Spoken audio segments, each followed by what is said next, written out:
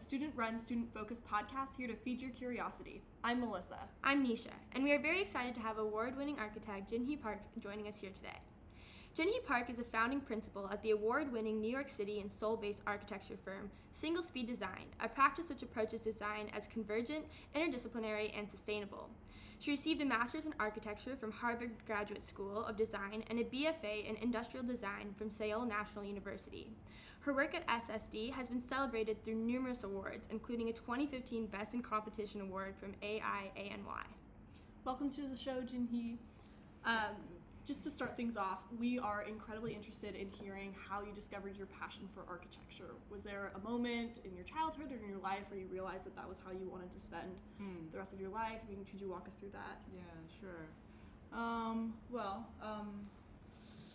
It's going way back. I'm Korean, and the Korean parents, of course, they're enthusiastic about the education. So they want us to go to this private school, which is an art private school. But then art part is less matter to them. But then this private school is the better education they want us to get. So I started with the piano, but then I didn't like the piano too much, and so I sort of gave up. And my mom said, this is your choice, and you can give up things, but then you can also think about the next one. So I choose art. So my art background actually started earlier, from the junior school to high school, and then I went to industrial design major for college. Then going through all that, I always wanted to do something about the environment and human, and so in order to do that, I need to do something bigger. So the architecture I pursue after I finished my major in industrial design, and I worked as an industrial designer for a while, and so I went to architecture school. So that's it. So you talked about wanting to do something bigger, but I think one of the really cool things about a lot of your projects is they're so small. Could you talk a little bit about why you build them on such a small scale, and how you translate that to these larger scale projects later on? Right. So when you do the pursuit of your career, and when you change your major, actually I never thought that I changed my major. It's the same design thing. The only subject is the bigger scale architecture. But then when I studied through the architecture, and I practice more and more, I realized that there's a lot of things that the architecture actually can solve, but without not necessarily the architectural element. So the constructed way. So I was looking at what is the basic elements that actually consist architecture, and I focused on that more and more, and I found a lot more potentials. If you look at this basic elements, basic micro elements, if you dissect this element and strip it down to into very, very pure element, then we can start from there, and then build up instead of build it from the master plan to build down to the smaller scale.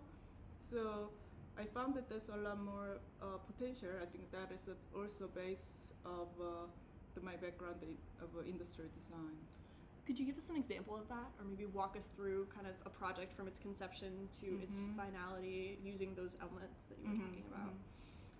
So, for instance, if we look at the even city design, if you look at this the smaller scale that actually deal with the human scale, even the very, very minimum as the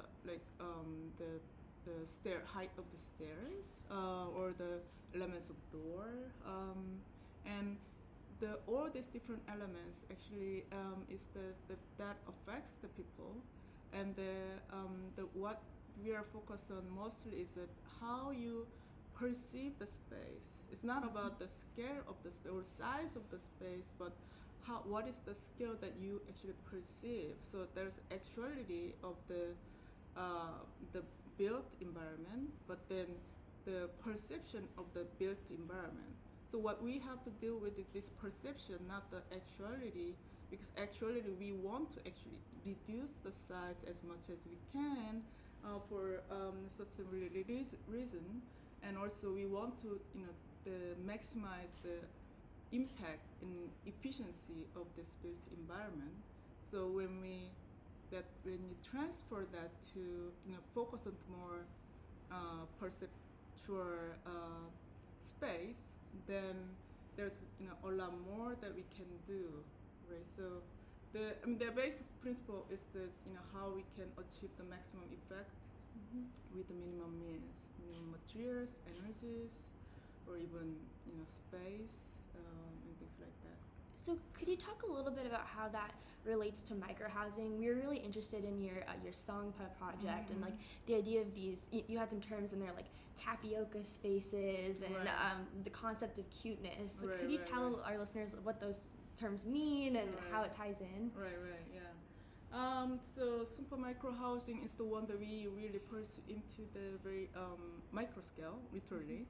So it's 120 square feet housing.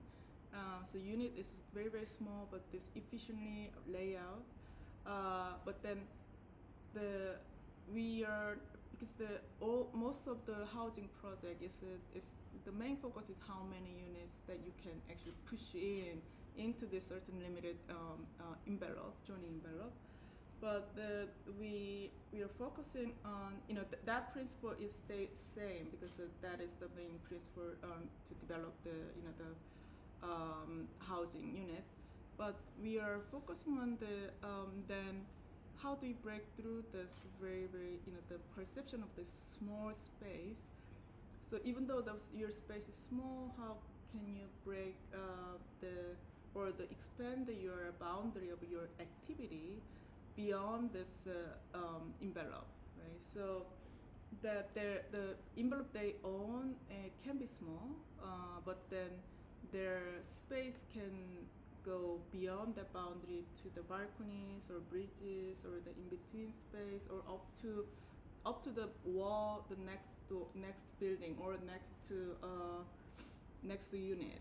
So there's a lot of void space between them, so that they can have a lot of natural light and even view. There's very strategic view to the not horizontally because there's a very tightly located the fabric. So there's view you can actually get to the sky and so those kind of view, natural light, natural ventilation, actually key to bring in this the idea of bigger feeling, a pleasant feeling space. And then that is the tapioca idea is that your core is like a tapioca gel and your core is very, very small, but hard, that's secure, private, but then it's surrounded by this gel so that your your boundary can go beyond your this core cell. So your core cell is important, it stays there, but then you can expand your boundary through the negotiation of the neighborhood. And then you mentioned about this interesting the cuteness. Cuteness is also things that we like to bring in. It's not as a something that there's this idea of attachment, right? If people have the attachment to the space, if people sort of like the space, then they care, right?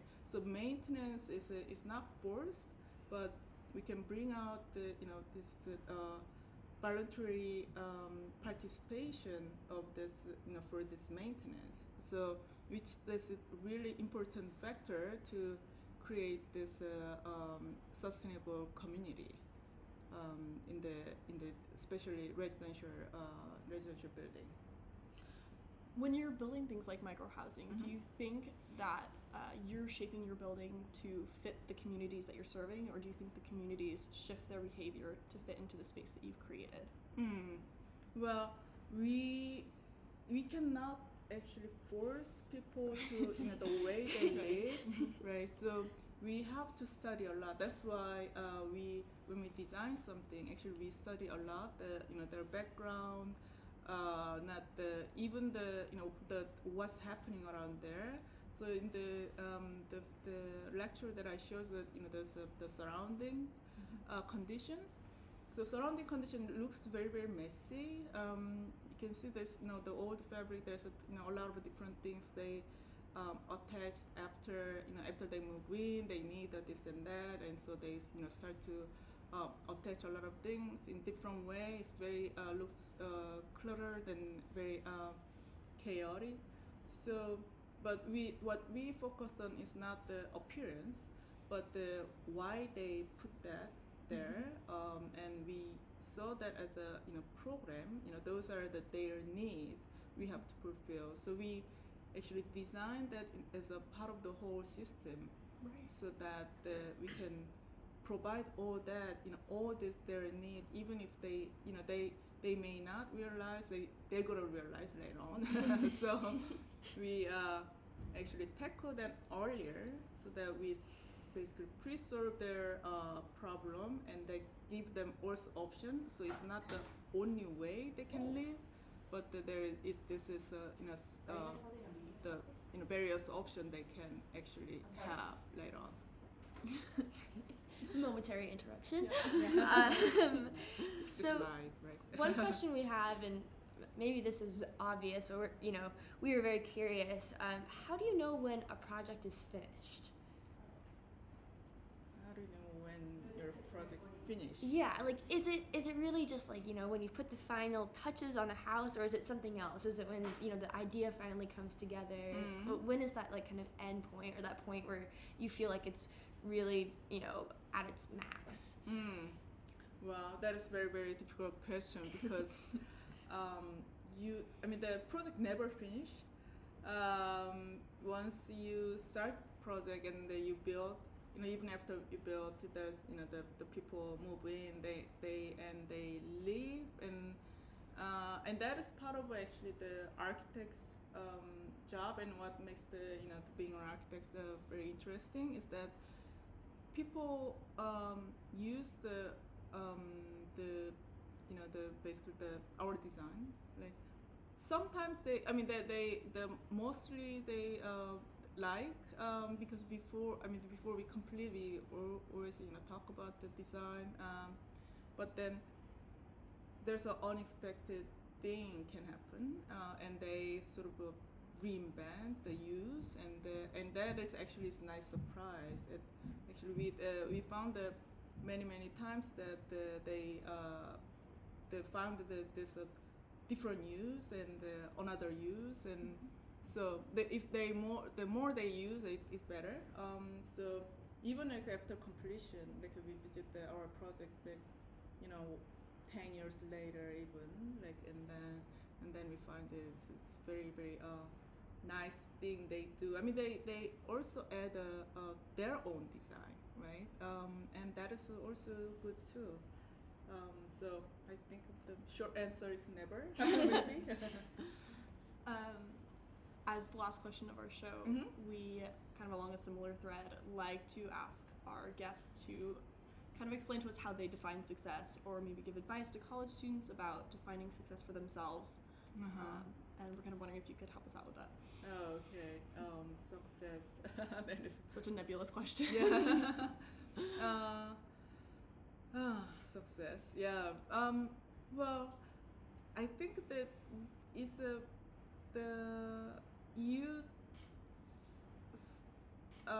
I know it's hard, because I'm myself is going through that, but there's always a next step that you sort of have to take, right? And even if you go to reach to certain goal, there's always the next goal that you have to reach. Otherwise, you feel like you're a failure. So it's but then it's hard. But you have to remember that there's always the other step that you can take, even if you fail to reach the step that you were gonna do. So I think the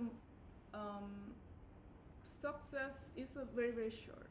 I think the success is the frequent but short steps, and then success, and you cannot have a just constantly success for your lifetime. So there's a alternate success failure. So through that, but then that is you have to sort of realize and you have to keep on reminding yourself that there's a next step always that I have to take, or I can take. And then this the most important thing is that you have to keep yourself that so you that you can keep on going forward, because that is the most important thing. That is the actual key of success. Then when I was young, I also look for the word of wisdom, so, and then most of them like who were considered as successful, they're saying just keep on going, and keep on going. Actually, when I heard that, I thought that's it. And you must have the different tactic or different secret, but actually that is really hard to do. Keep on going is really, really hard to do, and unless you're conscious and unless that you're you know how to treat yourself or how to manage yourself, right? So as you grow up, you have to be independent. Being independent actually is hard, and being independent means that it's not like always pushing yourself. It's also you have to push yourself, but also you have to pamper yourself at the same time. So there's two roles that you have to play for you. It's very, very hard.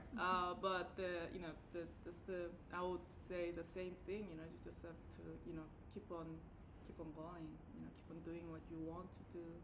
Don't lose or don't give up, which is very, very hard ultimately. The project is never finished. Yep. Thank you so much for coming on our show. Yeah, sure. It was great. As our final words to all our listeners out there, remember to stay hungry and pamper yourself.